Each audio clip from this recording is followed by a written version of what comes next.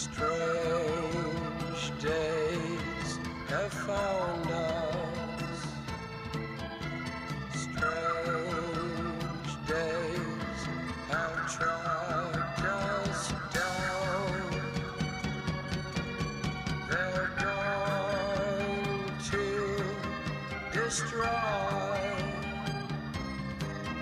our cash. You will join.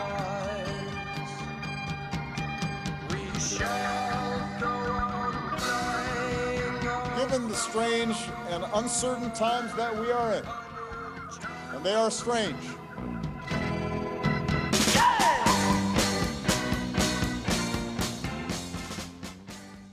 Well, welcome back to the Strange Days podcast with your host, Fernan Almondy, a well-rested Fernan Almondy, that is. Hopefully you all, now that we're more than 2 weeks into the Biden presidency, are catching up on some long overdue sleep. I know I'm feeling recharged and refreshed.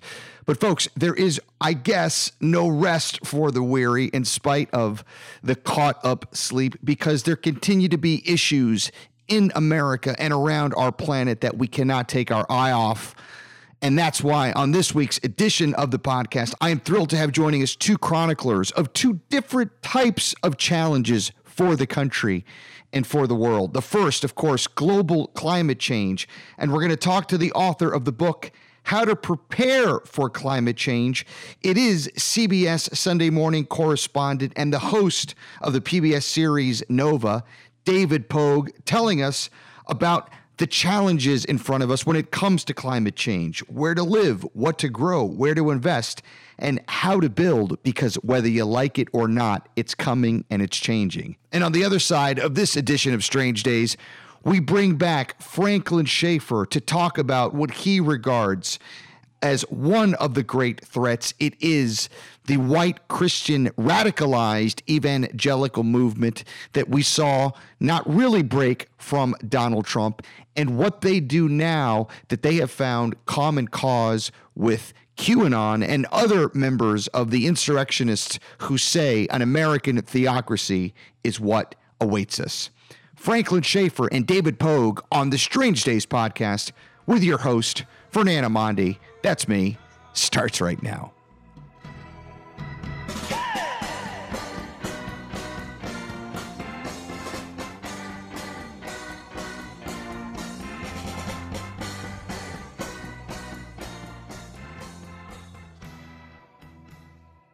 We are back on the Strange Days podcast, and while we may have avoided a political disaster here in the United States, folks, there is another looming disaster that doesn't just impact our portion of the planet, it impacts all of the planet.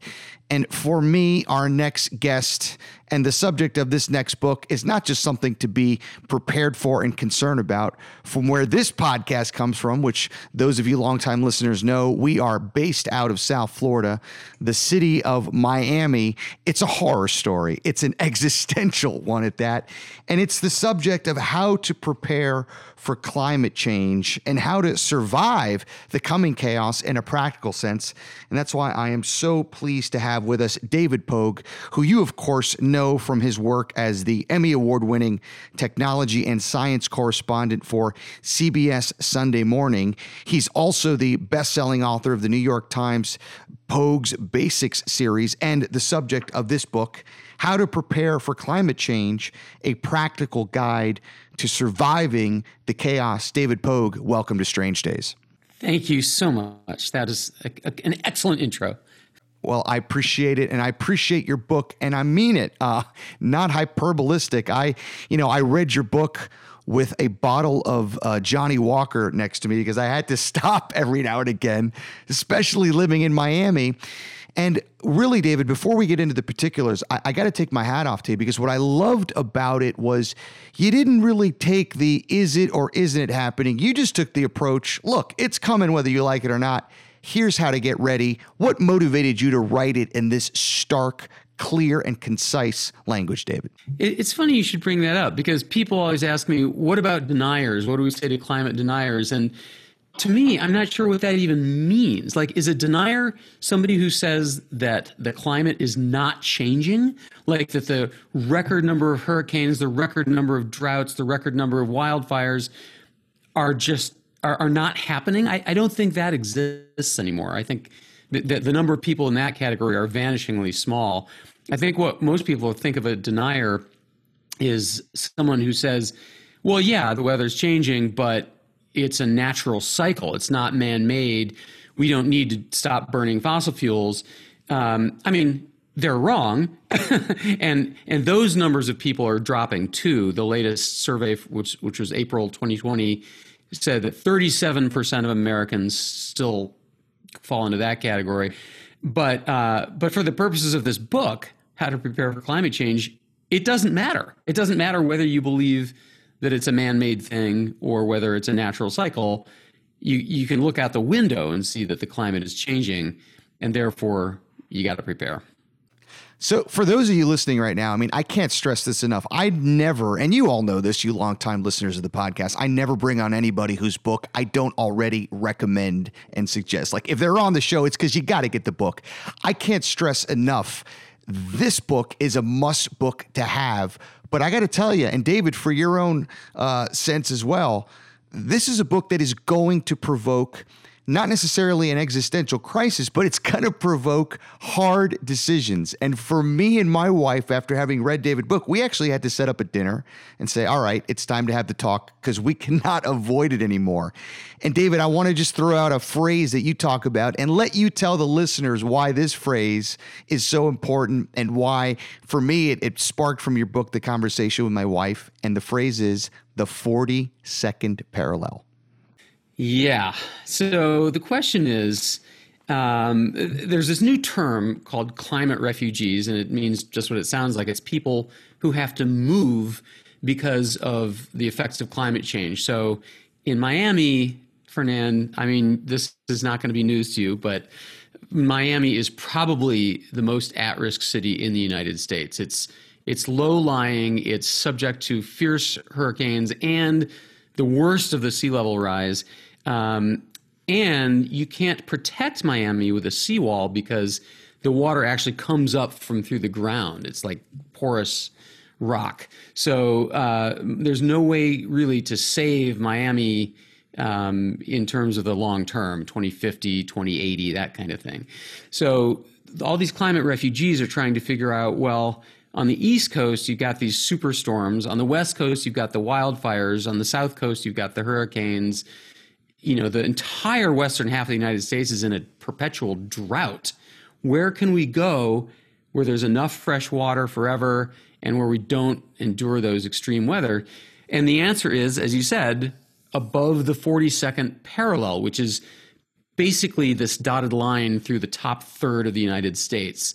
And what a lot of experts are telling me is that the Great Lakes area, like the old Rust Belt cities, are the new climate haven cities. Cleveland, Buffalo, Madison, Wisconsin.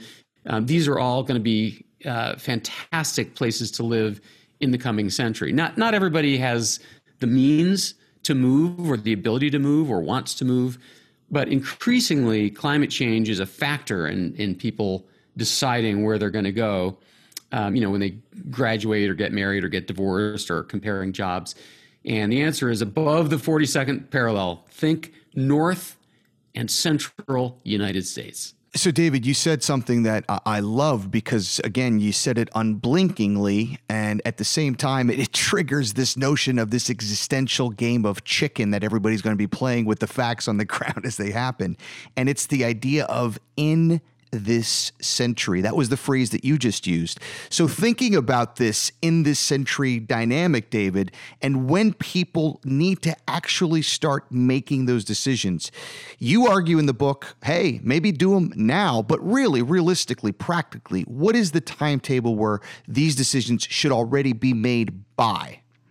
Yeah, brilliant question. The answer is now. In other words, well, let me put it this way. I interviewed the head of one of the fire chiefs at CAL FIRE. That's the California Wildfire Department. And I asked him, so you guys have just had the worst California fire season in recorded history.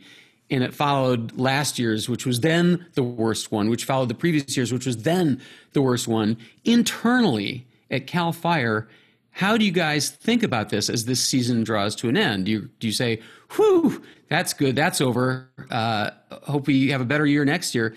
And he said, no, we don't see this as the end. We think of this as the beginning. This is the way it is from now on. And that's true with all of these things, the droughts, the hurricanes, the ticks infestation, the mosquito infestation. All of these changes are here and with us now.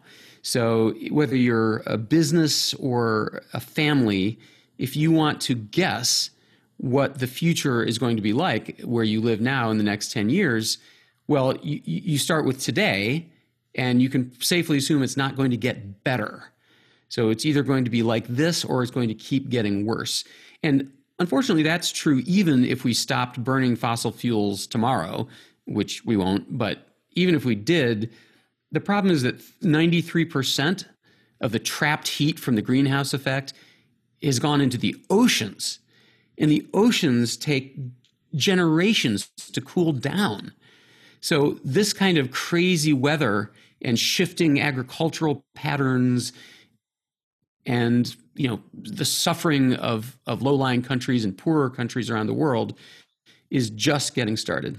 David, there's always, of course, even with the scenario you described that I certainly don't doubt and the scientific consensus is aligned around, there's always the idea that these aren't going to happen necessarily overnight or literally overnight, but there are trigger events, canary and coal mine style events that could very well in and of themselves cause reactions extreme. And I'm just thinking of one in particular. No one argues that Miami is going to be underwater next year or maybe even in 5 years or 10 years. But I feel, and I think you talk about this in your book, the moment that they stop issuing 30-year mortgages on real estate property in Miami, that's going to cause a freak out. So what are those type of trigger events that you think we need to be paying very close attention to? Yeah, you got it. The corporate and business worlds, insurance and banks and mortgages and the reinsurance companies are the canary in the coal mine. I mean, they're a canary the size of, North America. They're big corporate interests, but they are noticing what's happening. And the realtors in Miami will tell you already that a home on the water in Miami, in one study, was worth 14% less than the identical home up the hill and inland. In other words, climate change is already affecting real estate values. As a Florida resident, that ever since Hurricane Andrew in 1992, there is no more flood insurance in Florida from private insurers. You can get it from the government. But the insurance industry pulled out of flood insurance nationwide after that event. And the same exact thing is happening with fire insurance in California and Oregon and Portland now. They're dropping hundreds of thousands of homeowners insurance policies. Like you try to renew, and they say, the insurance company says, no, sorry, we don't want you as a customer. And that's because wildfire is a bad bet for insurance companies. They're not going to insure a home in California anymore because they're not idiots and they want to stay in business. So that's a huge issue. What's going to happen with insurance? They only have three levers they can pull. They can drop you, they can raise their rates, or they can pull out of the state. And they're doing all three of those things. One of these insurance experts I spoke to said, the future of insurance is likely to become just a luxury for rich people because no one else is going to be able to afford it. And the insurance companies won't offer it at reasonable rates. David, when you think also about just changes that one should make to their own life and lifestyle, I mean, even I'm going to lay out a hypothetical scenario, which you and I acknowledge will never happen, unfortunately. But even if the world tomorrow, Ayn Rand style, was able to kind of work in conjunction with one another and do everything that needed to be done going forward to reverse the effects thus far of climate change, we're not going to be able to escape some of the after effects. With that not happening, when do you think and how do you think people should start to most importantly and prioritize their change of behavior going forward? Well, there's this fantastic quote. It actually appears in the beginning of this book. It was by Barack Obama's, one of his science advisors, John Holdren. And he told the New York Times in 2007, when it comes to climate change, we have three responses. There's mitigation, which means trying to stop it. There's adaptation, which means trying to cope with it. And there's suffering. And how much we do of the first two determines how much we're going to do of the third one. So to my amazement, literally everything I've ever seen or heard about climate change is about the first one. It's about how to stop it. Fly less, eat less red meat, carpool, turn down the thermostat, all that kind of, change your light bulbs. And that's all super important, and we need to keep doing that. But what I think almost nobody pays attention to is the second part of his formula, the adaptation. We're not going to reverse climate change to 1990 levels in our lifetimes or our kids' lifetimes. It's done. We can still head off the worst of the nightmare scenarios by mitigating now, but we have to understand that this last 10 years has not been a freak. Last year was the hottest year ever recorded. Last year was the hottest temperature one day ever recorded on Earth, 130 degrees in Death Valley. Last year we had so many hurricanes that we went through the alphabet of men's and women's names and had to start using Greek letters, alpha, beta. So the answer is, your question is now. We need to start preparing now because, look, it's a disaster and it's coming. It's not like some disasters that take you by surprise. It's not a cancer diagnosis. It's coming. 25 million Americans a year are hit with extreme weather disasters and suffer because of it. And so if you could take a few steps to prepare yourself now, it really has two effects. First of all, it prepares you when the disaster comes, both keeping your house and your family intact and saving money when the disaster comes. But secondly, you feel better, right? Like knowing you're prepared, knowing you've taken action against the depressing reality makes you sleep better at night. It's a known psychological fact that seizing control over your situation gives you a better sense of peace. David, for those of us listening that have children or care about children, we all cherish our children's future and their children's future. And that's why it was a very tough but poignant read, your chapter where you talk about protecting your children.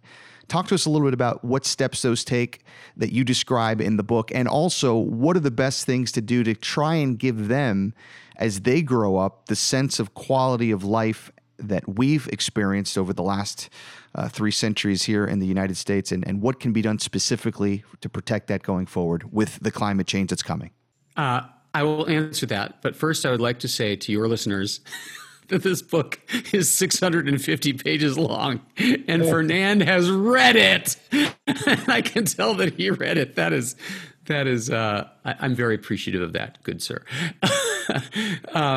So children, yeah. So there's really a couple questions about children. As a parent of 3 myself, my gut instinct is to protect them from bad news, to keep from upsetting them. I'm not an expert on any of the topics in this book, by the way. I'm not an insurance expert, a psychological expert, an investment expert. I wasn't even a climate change expert when I got into it. It was done entirely by interviewing people who are experts around the world. And I spoke to 5 child psychologists and climate therapists. It's a whole new field, this ecotherapy, sprouted up in the last few years.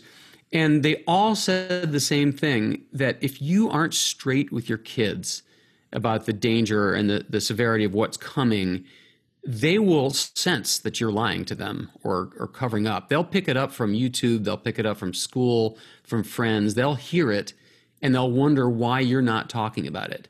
They'll think you're trying to hide something, and that makes it even more terrifying for them. So the key is you have to acknowledge the mess we're in with the climate. Now, you can do it with as much reassurance as is justified. You can say, but the world's best experts and scientists are working on it. We just elected a president whose number one priority is fixing it. And you can say, and you and I, your parents, will always be with you. We'll help you through it. We're going to keep you safe. But you should not try to minimize the climate change problem. Another part of the book that struck me like a thunderbolt, maybe it's because I'm in Miami and, I can't quite imagine life without it. One of them is mosquito repellent. We'll get into that a little bit later, but it's another issue that you talk about, which really has global consequences, and it's what you term the AC problem. I just cannot imagine a life without air conditioning in Miami, and certainly not one on the planet where global temperatures will rise expeditiously over the next years and decades to come. But tell us about what problem air conditioning represents for the world. I mean, air conditioning is obviously how we're going to survive the heat, and we need it, those of us who have it. The problem is that AC makes the problem worse in a bunch of ways. It is a huge power hog. And I mean, it's probably a third to a half of the average family's electrical budget, depending on where you live, is air conditioning. Second, the air conditioners themselves contain a greenhouse gas that's far worse than carbon dioxide, like hundreds of times worse. And if the air conditioners aren't properly sucked out at the end of their lives and preserved, they just make the problem worse. They also make the problem worse with this thing called the heat island effect, the urban heat island effect. What an air conditioner does is it sucks heat out of your home and pumps it outdoors, right? So multiply that times everybody who lives in a city, millions of people, and you're literally pumping heat into the outdoors air, and you make the city hotter. You make the city hotter also by being a city, because the city is paved. There's very little, plant material, lawns and forests to absorb the heat and absorb the sun. So anyway, you can measure from space the temperature of a city, especially at night. It'll be 20 degrees hotter than the countryside outside it, just from the effect of the AC and all the paving. So air conditioning is a problem. One of my experts said it may be time to think about what they used to do in the South before there was air conditioning. They used clever architecture to keep their homes cool.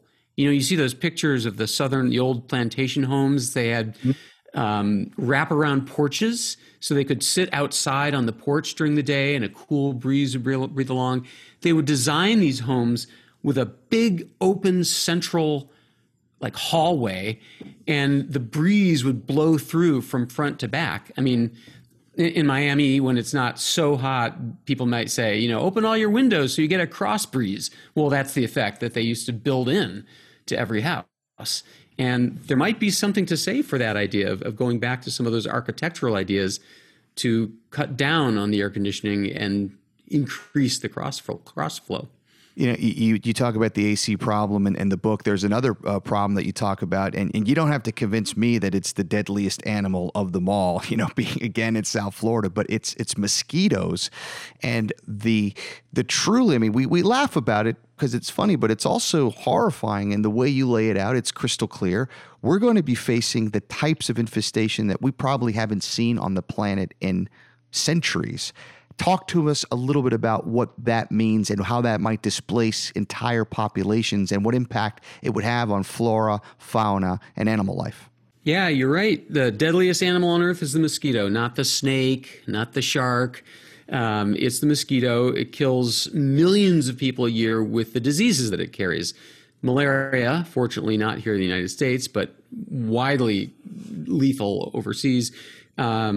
Dengue fever, Zika, West Nile virus. It is really nasty.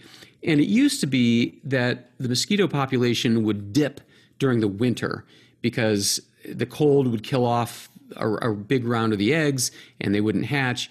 Now, the problem is the winters are much milder and they're much shorter. So the winter starts later and the spring comes earlier. So mosquitoes are able to keep right on breeding in more and more northern latitudes. Mosquitoes aren't just a tropics problem anymore. So they're being found higher and higher in our latitudes. And some of these, oh man, there's this one called Aedes aegypti that is just the nastiest bug. It'll bite you 5 times in an hour. It's not just like once and done, and it's really hard to kill. And we have very limited ways of controlling this problem. We can spray, which is really bad for the other bugs in the environment, the good bugs, butterflies and stuff. We can try genetic engineering, which, okay, maybe, but it's never really been tried on a big scale, and people are worried about the secondary effects. There's a really cool experiment that I described in the book run by Google's sister company, Verily. And what they did is they performed an experiment in Fresno each of the last 3 summers where, like, I don't know if you know this, but male mosquitoes do not bite. They don't even have the mouth for it. They can't do it. All the mosquito bites come from females. So Verily, this company, took 20 million male mosquitoes. They sterilized them, no genetic modification, and they drove around with vans in Fresno, California, releasing 20 million mosquitoes. And what happened was the males went ahead and had sex with the females. Neither one knew that anything was wrong. The mosquitoes had babies as usual, lay the eggs, but the eggs never hatched. And in a single summer, they cut down the mosquito population of Fresno by 95%. Oh, wow. People were like, what happened to the mosquitoes? They used to be so bad. It was, in particular, this Aedes aegypti mosquito that they got. So, sorry, that's getting way off topic, but I just love that story because it's using like pure smarts to solve the problem instead of really mucking with nature in a dangerous way. But yeah, so mosquitoes and by the way, ticks, which carry Lyme disease and about 16 other really gruesome diseases, have the same syndrome. We're now finding ticks as far north as Canada. They used to be kind of like a New England problem. And again, there's more ticks in more places because the winters aren't killing them off. So, by the way, I'll tell you what the book says about this. First of all, know when they come out. Mosquitoes come out at morning and dusk. So if you want to take a hike, take it in the middle of the day, you'll be fine. And wear DEET. It's bug repellent with this DEET stuff. It's the most studied chemical on Earth. It's totally safe. It doesn't kill anything. It's just a repellent, but it repels both mosquitoes and ticks. Every expert says it is amazing, amazing stuff. I also learned, by the way, that ticks require humidity. If it is any drier than 82% humidity, they dry up and die. So one great thing you can do is if you don't want your children to get bitten by ticks, you ensure that there's like 9 feet of lawn between any forest and your kids or your house. They can't cross that. That's like Death Valley to them. It's too dry. And also when you come back from a hike, if you do live in a tick area, take off your clothes, throw them in the dryer for 10 minutes. The heat of the dryer kills anything that's on the clothes. And while you're standing there naked, you can just sort of inspect yourself to see if you've got a tick on you. You can't get Lyme disease unless the tick has been attached to you for 48 hours. No one knows that either. So it has to be on you a long time. So if you just check yourself over after a walk, you should be fine. Well, again, what's so great about the book, you lay out all of these stories and these elements and these facts that, a lot of people just not thinking about. But again, with the coming onset of this thing, it's going to be more and more online. David, I want to bring this in terms of you being a science and technology writer. You lend such a unique perspective to this, but there's also an element around governance and politics here that I think cannot be avoided. And, you talk about Miami famously, but, your other cities you mentioned in the book in the United States, places like Phoenix, places where the temperature is going to start to become literally uninhabitable. Do you think governments and leaders need to start having the talks now about winding down the very viability of these cities and not allow it to get to kind of a crisis situation, knowing that the future just may not be there for these long established outposts across the fruited plain? Yeah, and I've listened to some of your shows, so I don't think you're going to disagree with me politically. I think that as we all know, the last 4 years of our federal government has completely ignored the climate change problem, and all of its effects wiped the word climate change from government websites. I mean, we've lost 4 years, and it's really tragic because the UN has said we only have 12 years to really take immediate dramatic action. So we just lost 4 of them. But in terms of the government sort of buying out cities, and the answer is yes. And FEMA, the Emergency Management Administration, has already begun buying out people who live in flood zones. They buy your house, they pay you to move, and then they knock your house down. They've done this with 50,000 homes so far. And they do that because it's cheaper to buy you out than to keep reimbursing you for the flood damage over and over and over again. Because the federal government's flood insurance program, believe it or not, is not like car insurance where your rates go up every time you have an accident. Your rates stay the same every time, no matter how many times you file flood claims with this insurance. It's not well designed. So it's costing, in fact, that flood insurance program is billions of dollars in debt right now because of all these hurricanes that they never expected. And so it's a serious problem. In terms of the heat problem, like Phoenix, I haven't heard of the government buying out people or knocking down cities there. What you are seeing, though, is a lot of people fleeing these places voluntarily. I heard that Flagstaff, Arizona, which is at an altitude of 7,000 feet, and therefore it's nice and cool, is getting so many refugees from Phoenix, which is brutally, insufferably hot, that the people of Flagstaff joke about putting up a wall. and having Phoenix pay for it, probably. Yeah, we're going to get Phoenix to pay for it. Just a couple quick ones because you've been so generous with your time. Number one, what is the most important skill set that we as humans on the planet facing this climate change catastrophe that's coming that we need to have if we don't have already? What skill set do we need to learn? Do we need to perfect for our own survival in your judgment? I think that if your listeners take one Saturday without spending any money, they can make themselves so much better prepared for the bad stuff. Number one, review your insurance policy. You don't know what's in your insurance policy. Nobody knows. They bought the cheapest one they could get. It was a long time ago. Things have changed. Okay, your insurance, 50% of Americans live on the coasts.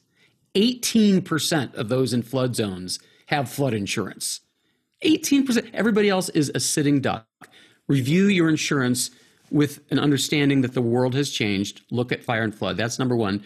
Number two, download and install this free Red Cross app called Emergency. You can put it on your phone. You put in your address, your parents' address, your kids' address, your work address, and then you forget that you have the app. It sits there in some folder on your phone. But if any weather disaster or even like nuclear disaster, industrial disaster ever happens, this thing will start beeping at you to get your attention early. So you have the chance to pack up and get out of your house or do what needs to doing. And the third thing is do what you and your wife did. Sit down with your family and make a plan. One common denominator of all these disasters is that the cell towers go down because in a hurricane or a wildfire, the power goes out. So the cell towers go down. You can't communicate with your family. So what you do is you agree this Saturday on places where you'll meet if it ever happens that you can't find each other and can't communicate. Pick a place like the old craggy tree at the corner, or pick a place in town, like we'll meet at the library. But just know in advance, have a plan. That's the other thing. Just think about the possibilities. Yeah, David, I want to end with an optimistic question, because your book ends on an optimistic note of hope and where to find it. I think back to President Kennedy's speech where he challenged the nation to go to the moon at Rice University. He says, why the moon? He says, because there are new answers that we'll find there, new solutions to the problems of man that we may not even be able to contemplate now. And again, as a science and technology writer, I ask you the question, is there a hack, if you will, that may be on the brink of some sort of discovery that, while maybe not completely offset the problem, could very well be a frontier that, if conquered, could lessen the potential catastrophe as we see it? Yeah, and there are a bunch of more or less nutty ideas. For example, spraying reflective dust into the atmosphere to make the sun's light reflect out into the atmosphere before it hits the Earth. Somebody talked about driving ships around the Earth, spraying a mist to create an artificial fog to achieve the same thing. All of these things are questionably affordable and could have unintended disaster. For example, if you are blocking the sunlight, how does that affect our agriculture? The most promising one, I would say, is these climate removal systems. These are these huge industrial-looking fans that suck carbon dioxide back out of the air. And you can either store it underground, or you can convert it into things like fuel or even carbonated gas for drinks, for, Coca-Cola and stuff like that. And you'll never guess who's a huge fan of these carbon removal systems, who's funding a lot of these experiments: the petroleum companies, the gas companies, because they're like, well, hey, if we can suck the carbon dioxide back out of the air, then we can keep on burning gas for the rest of our lives. So those things work. The carbon removal systems really work, and there's 11 pilot programs running right now. The problem is it's too expensive per ton of carbon dioxide at the moment. It's coming down. Most people expect that we'll probably get there, but you would need a lot of these machines, and you would need to hurry up with it. So it's a part of the solution. It's not the silver bullet. Folks, I read hundreds of books every year. It's part of what I do. And often the good ones go back onto the library, which I'll peruse and bring down on occasion.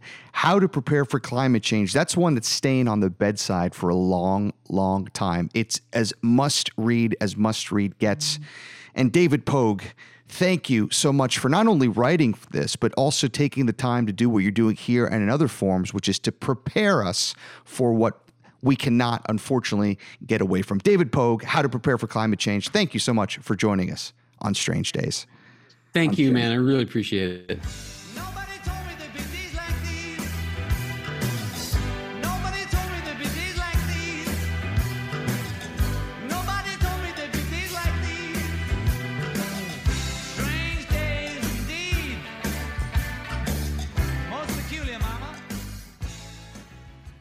We're back on the Strange Days podcast, and it's always a pleasure to bring back guests from the past, especially those guests who predicted events that would transpire, and then to see them happen before our eyes, to give them an opportunity not to take a victory lap, but to explain to us why their prediction came to pass and what will happen if we don't heed their future counsel.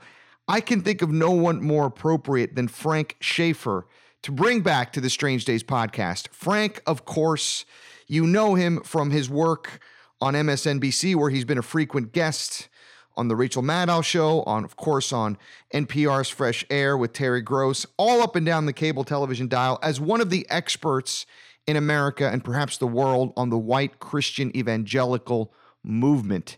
Frank, when he was last with us, told us that this was a group that not only was operating in an unchristian manner, but was very much at the fulcrum of what the domestic terrorist movement was about in the United States. And we certainly saw in the events of this past January 6th suggest that what Frank was warning, sadly and tragically, has come to pass. So we welcome back to the Strange Days podcast the author of the book Letter to Lucy, a manifesto of creative redemption in the age of Trump, fascism, and lies, and also the new book, Why I Am an Atheist Who Believes in God, How to Give Love, Create Beauty, and Find Peace Frank Schaeffer, welcome back to Strange Days. Hi, it's really lovely to be talking with you again. Well, Frank, the doomsday scenario, of course, would be if you and I were having this conversation with a reelected President Trump, or a President Trump who had managed to hold on to power by force, which was something we actually saw him attempt to do and which you feared and suspected he would do and did do. But Frank, at the heart of that was, again, as you warned, as you predicted, and as you were proven correct, his reelection efforts were aided almost completely, again, in overwhelming numbers by the white evangelical Christian community and electorate in the United States. And I'm just wondering, Frank, from your perspective, what does that community do now under President Biden? Well, that community now is, of course, torn between reality, the fact of the matter being that President Biden was elected fairly and squarely, along with Kamala Harris, and the fantasy, which they have accepted wholesale from Donald Trump, that he was cheated and the election was stolen. When the invasion of our capital occurred, and I was looking to see how evangelical leaders would react, unfortunately, I didn't think that they would fess up and say, maybe we made a mistake, we have lost, it's time to rethink our support for Trump and the fact that we made his election possible in 2016 and that we are his biggest supporters. Instead, what happened was that Franklin Graham, who I know personally back in the day when I was the nepotistic sidekick of my evangelist father, Francis Schaeffer, I knew Franklin as a kid and then kept up with him through his teens. And of course, I knew his father, the Reverend Billy Graham, the evangelist, grew up with him visiting our home and so forth. Instead of Franklin backing down and taking an opportunity to say, we've been wrong and set the record straight, he came out, he lashed out against the 10 Republican folks who voted in Congress for impeachment, targeted them as Judas for turning against Trump at a time when he said what we need to do is remind people of the great job, the tremendous things, in fact, his words exactly, I quote, the great things Trump did for our country. And so in a way, he painted a target on their back. And it was no coincidence that a few days later, you were reading stories everywhere about how these folks in Congress, in the House, our representatives, American elected officials, were in fear for their lives and having to have extra security. One actually moved his family out of their home and sent her off with his kids to live somewhere else. That wasn't a coincidence, because Franklin Graham, Ralph Reed, these other evangelical leaders, instead of backing off the violence, they stuck with what Trump had said in the big lie, capital B, capital L, that he had actually won. Instead of questioning that, they stuck with him. And what they did was give the moral imprimatur of pastors to a group that has violent persons within it who belong to militias and other things, highly violent, deranged people who have gone for the Trump lie, hook, line, and sinker. And I think the final thing I would say there is the dirty little secret is none of the leaders believed Trump ever. They knew he was a liar. Franklin Graham is not a fool. He runs a multi-million-dollar global organization, and nor is Ralph Reed. It's a cynicism of using him to continue to raise money, to keep their followers in line, and to achieve political ends that they want to see happen while pretending that they don't know who he is. And now the final lie being still holding out that he won the election. And so the fact is that now we know two things. One, all those Jesus flags and hangman's nooses and the fundraising that went into putting together these groups had a lot to do with evangelical support.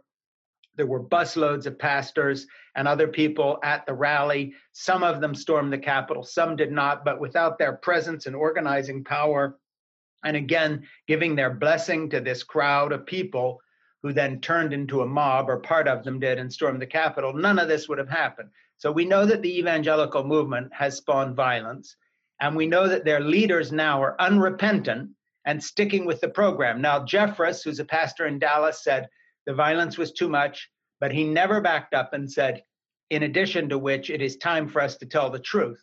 Not one evangelical leader that backed Trump, not one, has stood up and said that he lost the election.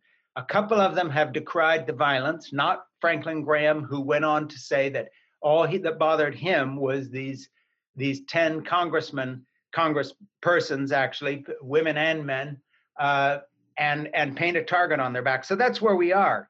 And the situation is no better. In fact, it's worse.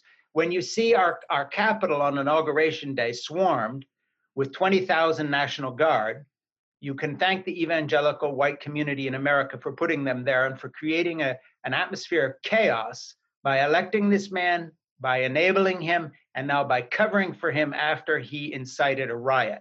That's where we are today with the evangelical movement here in the States. The movement I came from, the movement I left some 35 years ago, having been the sidekick and nepotistic inheritor of my dad's ministry within that movement, and as someone who was there at the very beginning of the formation of the religious right.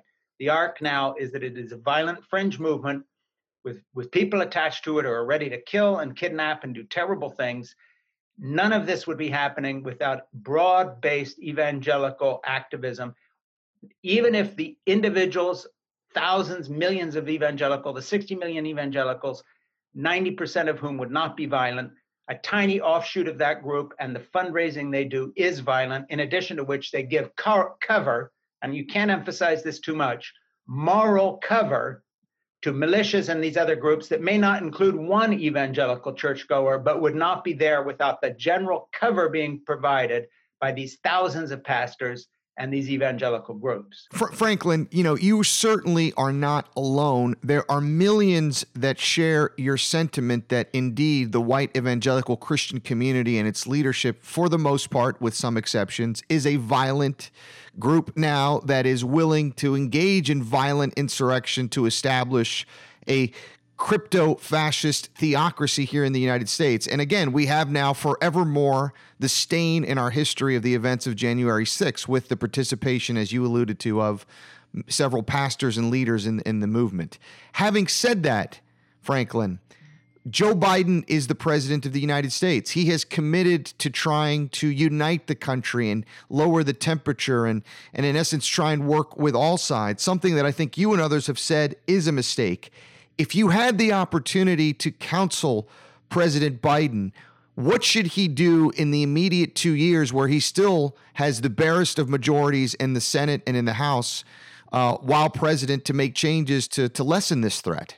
Well, I would be very upfront and I would say a couple of things. I would say one of the things you can do to lower the temperature is to tell the truth about why the temperature was elevated. After the defeat of the Nazis in Germany in 1945, the first thing the US did with the British and the French and the Allies was to insist on a denazification program in Germany that took 5, 10, 15 years to be completed. This wasn't a small thing. This was in the schools, in the churches that had gone along with the National Socialist Nazi movement and so forth. They confronted it. We can't go through an election in which a president has told a barefaced anti-democracy lie that we did not have a fair election, that there should not have been a peaceful transfer of power, in fact, tried to stir up an insurrection to overthrow it without naming some names. So, for instance, without writing off every evangelical voter as a violent instigator, because they are not, it needs to be said that without that broad-based cover that the evangelical movement has given the militias and these other people by simply not calling them out, you have to understand, this isn't even a question of what people have said, it's also what they have not said. If you're in a position of moral leadership in any community and some great evil is being done with your name attached, for instance, those folks who were in the chamber itself of the House praying from the dais in the name of Jesus, retaking the government for the people, in their words, in the name of Jesus, when that's going on and you're Franklin Graham and you don't say anything except criticize the congressmen and the congresswomen who stand up bravely and vote to impeach on principle, I'm talking about the Republicans now, then your very silence on what is being done in the name of your religion makes you culpable. It's no different than the Saudi Arabian royal family that nurtured in its bosom the viper of Wahhabist Islam that lashed out at the United States with the bin Laden organized attacks on 9/11. And the Saudis have never been called to account because of their oil money, because they buy our weapons, and because of support for Israel in a tacit kind of quid pro quo arrangement. in the same way that because we never called the Saudis out, we left ourselves open for now 20 years almost of violence from, first of all, Al-Qaeda and then ISIS and on it goes. Similarly, you cannot gloss this over. So I would just say, look, you can't on one hand say we may have a domestic terror situation and on the other hand, not talk about its religious origin honestly. But then here's something counterintuitive that maybe you're not expecting me to say. And that is, I would also go to the evangelical leadership and say, listen, I understand where your anger comes from. The East Coast and West Coast elites have been snobs. They have treated you like second-class citizens.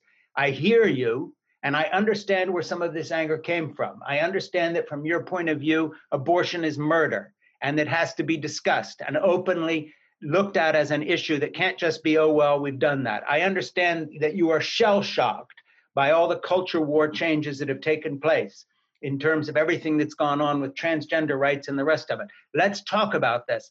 We understand that you're angry and that you have your reasons.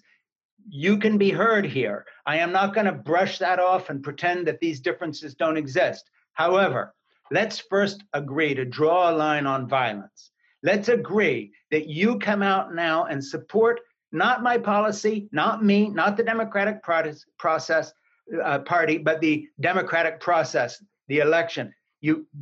Hey, Franklin, Ralph, you guys, I'll meet with you in the Oval Office, but you've got to stand up saying enough is enough. This was a fair election.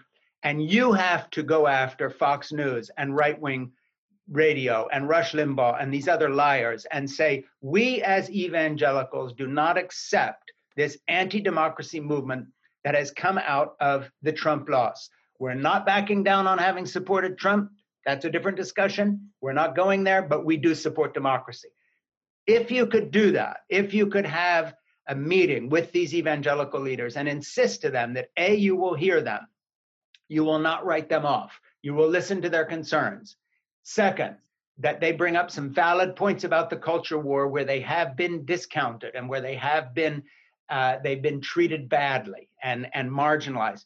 But then say, in return, you need to say this was a fair election. Now, I'm not saying they would go for that, but if you made that public and if you challenged them, you would have a shot at least letting the broad majority of Americans know that you were trying to heal a divided country, but there has to be give on the other side first about the truth of the election, and secondly, that we cannot any longer gloss over violence in the name of Second Amendment rights, bearing arms, all this stuff the evangelicals have gone with their whole God and Guns program. That's the discussion we need to have. And then the third thing, again, going back to what I said first, there has to be the equivalent of a denazification program. We have to go up against people like Fox News and just say, look, this is intolerable. We can't have two sets of facts here. And we are going to actively move against you because you have damaged this country through just an absolute torrent of lies. And that goes for social media too.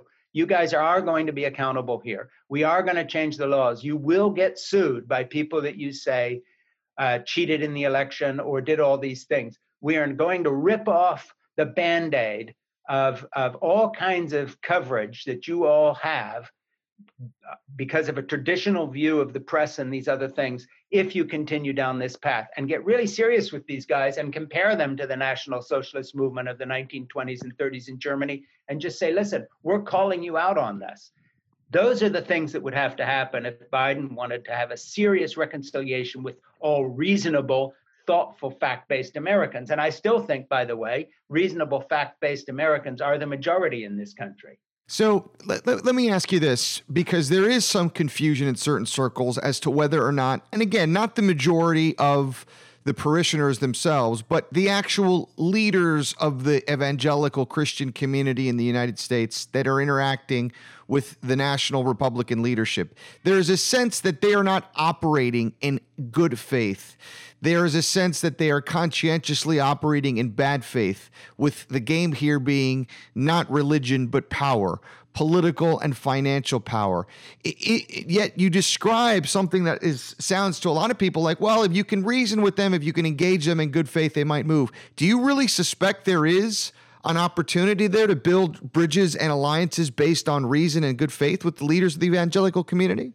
None whatsoever. With their leaders, none. The reason you would address their leaders publicly and put them on the spot is to let their followers know how unreasonable and stupid these people are being, and also just downright hypocritical. I mean, look at a guy like Ted Cruz, who, by the way, is a big fan of my father, Francis Schaeffer's writing, especially his book, A Christian Manifesto, where my dad called for the overthrow of the U.S. government if we couldn't get the abortion laws changed in favor of a pro-life agenda. That's back in 1983 or 4 that book came out. The fact is, when you look at a guy like Ted Cruz is not a Christian. He is not a believer. He is a cynical manipulator of evangelical votes. And of course, Donald Trump was not even in the fold of somebody vaguely spiritual. He was just a malignant narcissist who one would take a psychological evaluation to understand where he was coming from. Nothing to do even with spirituality. The fact is, guys like Franklin Graham, who have made himself into a multimillionaire with donations from people, Pat Robertson, who's now a billionaire based on a Christian TV show, Ralph Reed, who would have been in jail in the Abramoff scandal with the casinos if evangelicals on the inside of the Justice Department had not intervened for him. All these folks, the family, this group that Jeff Sharlet exposed out of Washington of evangelical leaders snuggling up to congresspeople and senators and grooming them, the Federalist Society, the leaders of that, Roman Catholic conservatives and evangelicals who have planted people in law schools and nurtured them for 30 years so they would be ready like Amy Coney Barrett was. This movement is not led by good people. This movement is led by power-hungry, greedy people, and they are duping millions of decent Americans.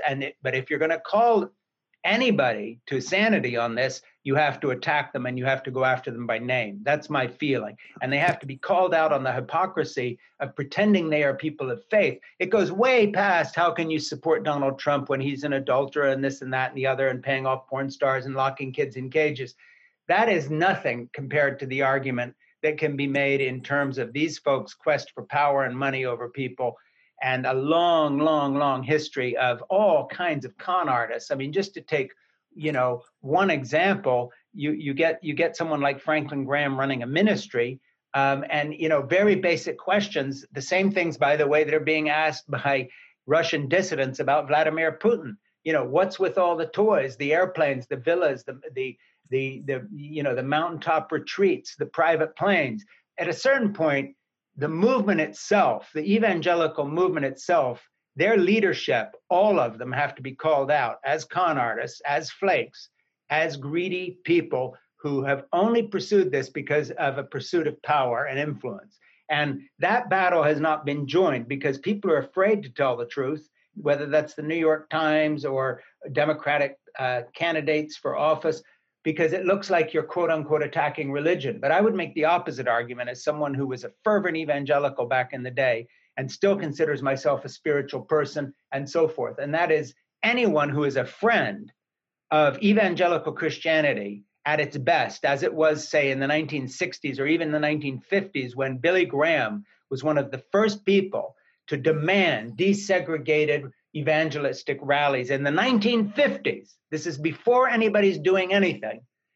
If evangelical Christianity has any chance to get back to that, or Billy Graham, when I went to him with my dad and tried to get him to take a, quote, pro-life, anti-abortion position and back our film series, Whatever Happened to the Human Race, which was formative in the beginning of the evangelical right-wing kind of push against abortion rights. And he said he was pro-choice, as Dr. Criswell did, who was the president of the Southern Baptist Convention at that time and pastor of First Baptist in Dallas and president of Dallas Theological Seminary. These were conservative evangelicals who were against segregation, who were pro-choice when the issue first came up. Or Ronald Reagan's type of conservatism, where he was a pro-choice governor of California and only changed his vote because my dad and other people pressured him into it on the basis of him being able to get evangelical votes, et cetera, et cetera, et cetera. If we're going to get back to any of that, then the best friends evangelicals would have right now would be people in politics who would stand up and call them out by name and say, for instance, to Franklin Graham, in an age of violence and assassination and storming the Capitol building, how can you paint a target on the back of 10 congresspeople for standing on principle on the impeachment issue. How dare you do this in the name of Christian service? You are inciting violence, and call them on it and say, we will lay this at your door if one hair from their head is harmed. So Franklin, in that spirit though, Franklin, and what you describe, because you understand internally how the movement thinks and what motivates a lot of these leaders in that movement, which, as you say, as you yourself say, are acting in bad faith, are motivated by power and greed.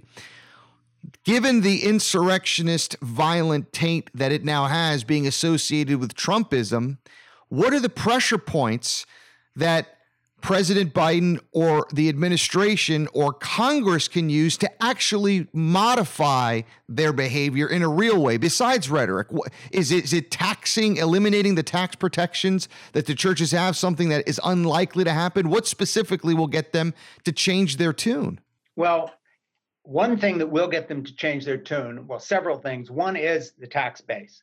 Look, the nonprofit 501c3 category for these monster mega churches is just ridiculous. They are vast, multi-million-dollar corporate businesses. Their pastors are paid enormous amounts of money, and so are all the nepotistic sidekicks, wives, cousins, aunts, everybody else, like a Gilbert and Sullivan opera. You know, these folks are in it for the money, and they rake it in because of that status. That would be one thing. Secondly, all these Christian organizations that are not churches, like Billy Graham's organization, Samaritan's Purse, and so forth and so on, are fronts for political activism. And the laws need to be changed to make that very clear. So the tax base has to be attacked. The second thing that has to happen is there has to be truth in media legislation again, whether that's applying to Facebook, being open to suits from people who are damaged by the lies they publish, or whether it is being accountable in the same way that newspapers have to be accountable for what they publish. And that has to start going for Christian organizations. And the third thing that has to happen is that the whole idea of religious civil liberty being a kind of a coverall for any kind of misbehavior needs to be stripped away. And that has to start by going right at it.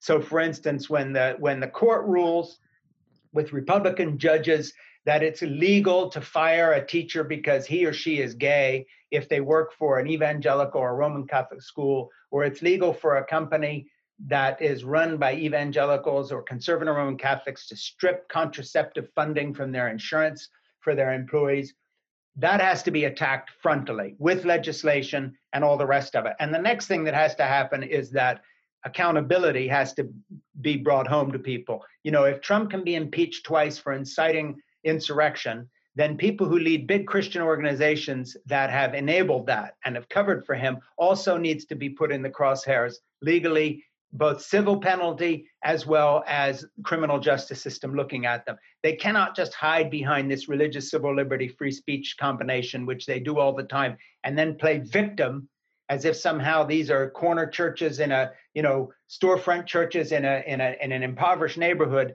These are multi-million, even in some cases, multi-billion-dollar organizations. And the lid needs to be stripped off, and we start having to look inside and say, no more free pass. We are coming for you unless you stop playing this religious finance political game.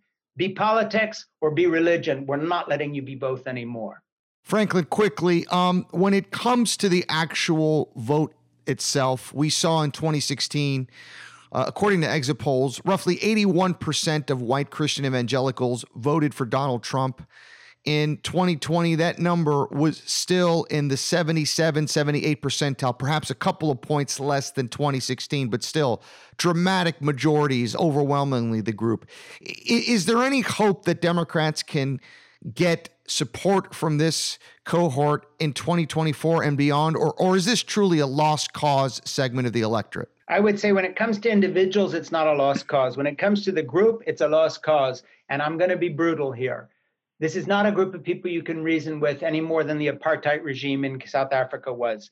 They have to be beaten at the election box, in the electoral system, and at the ballot box. And they not only have to be beaten, the aspirations of people like Ted Cruz and Josh Hawley have to be crushed, not just beaten, crushed. Because the fact of the matter is there's no compromise with people who right now, this minute, are still saying the election was stolen and that Trump is still president.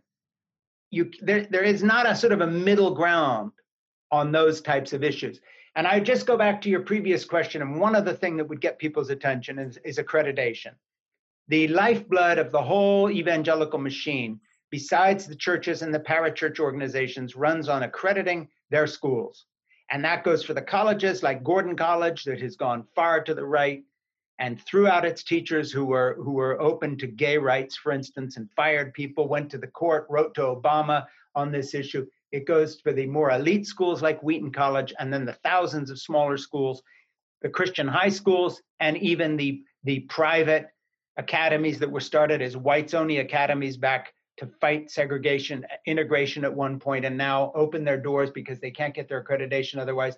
But you might call this the whole Betsy DeVos wing of private education, schools for profit, and so forth and so on. That has to be looked at. Why are we accrediting schools that will not teach evolution? How can you accredit a school that sends out an 8th grader believing that the earth was created in 6 days, that liberal left-wing socialists, Jews, whomever, are the only people who believe in evolution, that Trump is still president and the election was stolen, that American history was glorious and wonderful, slavery was a small issue, race a non-entity? Enough is enough. You cannot have what amounts to accredited extremist madrasas in America that in Pakistan would be run by the terrorist wings of the Islamist terror movement. Why do we have their counterpart here in America and give them accreditation? Why do we have Catholic high schools that send busloads of kids wearing MAGA hats to rallies in Washington, doing it all on a 501c3 tax deductible basis, sending kids out into the world who have not been educated in science, in politics, in actual American history, world affairs, but literally have been fed from their mother's breast milk forward a nationalist white mythology, which breeds not just Trump voters, but people who storm the Capitol thinking they're doing God's work. Enough is enough. So we have to look at the tax base. We have to look at the entire way that evangelical and conservative Roman Catholic and any other fundamentalist, religious-backed organization runs a school that educates another generation of people. So accreditation is a big point, and we need to look at that. And once again, people need to start taking this on and say, okay, fine, you want to play hardball. You want to maintain Trump is still president. You want to educate generations of people who don't believe climate change is real and that we don't need any kind of green policy to save our planet. Good. But here's the price. You're not an accredited school anymore. You can't teach this crap and be accredited as a legitimate institution. We're not going to arrest you. We believe in free speech. Homeschool your kids if you want, but no one's getting a diploma that's going to get them into any accredited school. No one's getting a job after this, having gone to some place that teaches these things through grade school, and then you go to a Christian college that will fire gay people and trample their civil rights any more than we would accredit a school now that had slaves working in the garden. And until we start seeing it in those stark terms, the evangelical movement will just continue to pass on their mythology and their bigotry and their bias and their anti-fact, anti-science to every next generation. There's a total overlap. Who in America doesn't believe that climate change is real? The evangelicals. Who believes Trump won the election? The evangelicals. Who doesn't believe that gay people should have rights? The evangelicals. Who would roll back women's rights in America, contraceptive coverage for insurance, abortion access, and all the rest of us? Evangelicals. It's all the same group. How do they do this generation after generation? Because they have an entirely hermetically sealed subculture, their own media that is never challenged, their own leaders who are never challenged on the basis of what they say they believe, and worst of all these accredited schools, you can pass through the whole system and never have to come up for air and deal with any facts at all. And in some parts of the country, you're not even in a town where other people with other points of view exist. We have to look at this and just say, this is insane. It's as if we let madrasas in America take hold all over the place, inculcating people with a radical Wahhabist view of Islam that produced the 9/11 hijackers. And until we deal with it on that basis, We're never going to be able to get this out in the open and just say, what the hell is this all about? And how many more generations? Add in one more thing. These are the God and guns folk. So these are the folks that have sat back and turned their homes into private militarized arsenals with thousands of rounds of ammunition, AR-15s, Kalashnikovs, and all the rest, quote unquote, because they're gun enthusiasts as a hobby. At a certain point, people have to say, connect the dots. How are we ever going to rein this group in of highly mobilized, organized folks with guns when their whole view of our culture is that that's every other American that doesn't toe the line on what they believe, is their sworn enemy to the death, where they talk about Second Amendment solutions and all the rest of it. So, what I'm surprised at so far is that we've had less things like the storming of the Capitol.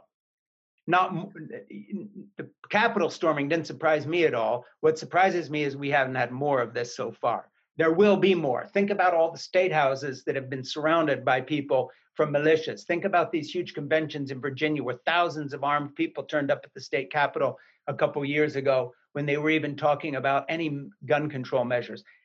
The handwriting's on the wall. You cannot have a disgruntled, furious, misinformed, miseducated, angry population with no grip on reality that is armed to the teeth and ready to kill for what they believe when it's not even rooted in fact. And so there's no way to argue back, because it's not like you can go to a chart and say, look, let me just show you how this really works. They're not buying any of it, not an argument here and there, any of it.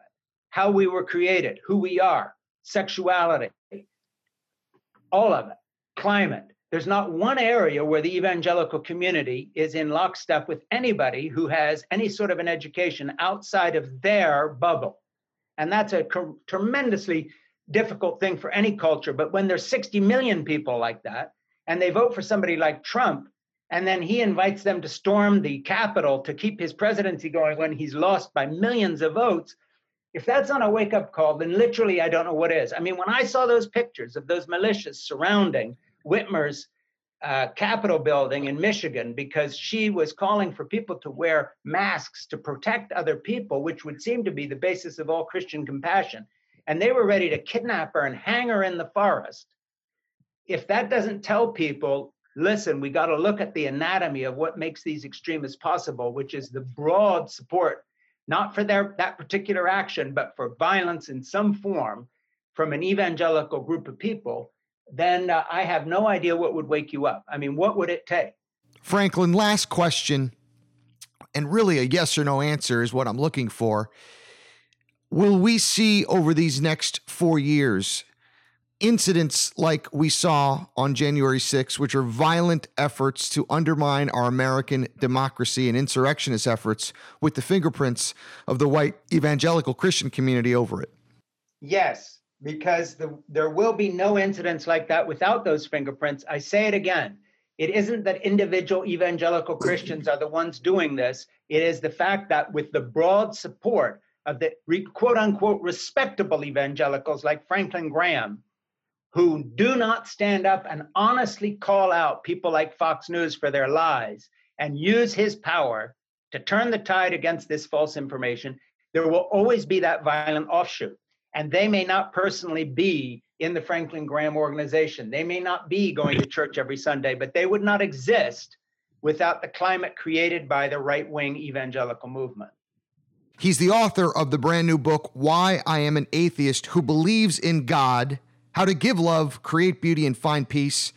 The great Franklin Schaeffer joins us again, and we thank you for your participation on Strange Days.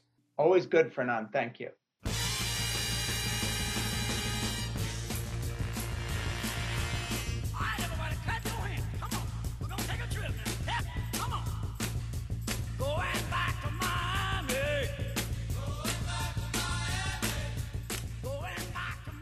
Boy, Franklin Schaeffer, leave it to him to ring the bell and have it keep ringing in your mind. I got to tell you, he was right on the money in what he predicted would come to pass when it came to how we saw that community that he knows so well, the radicalized segment of the white evangelical Christian community.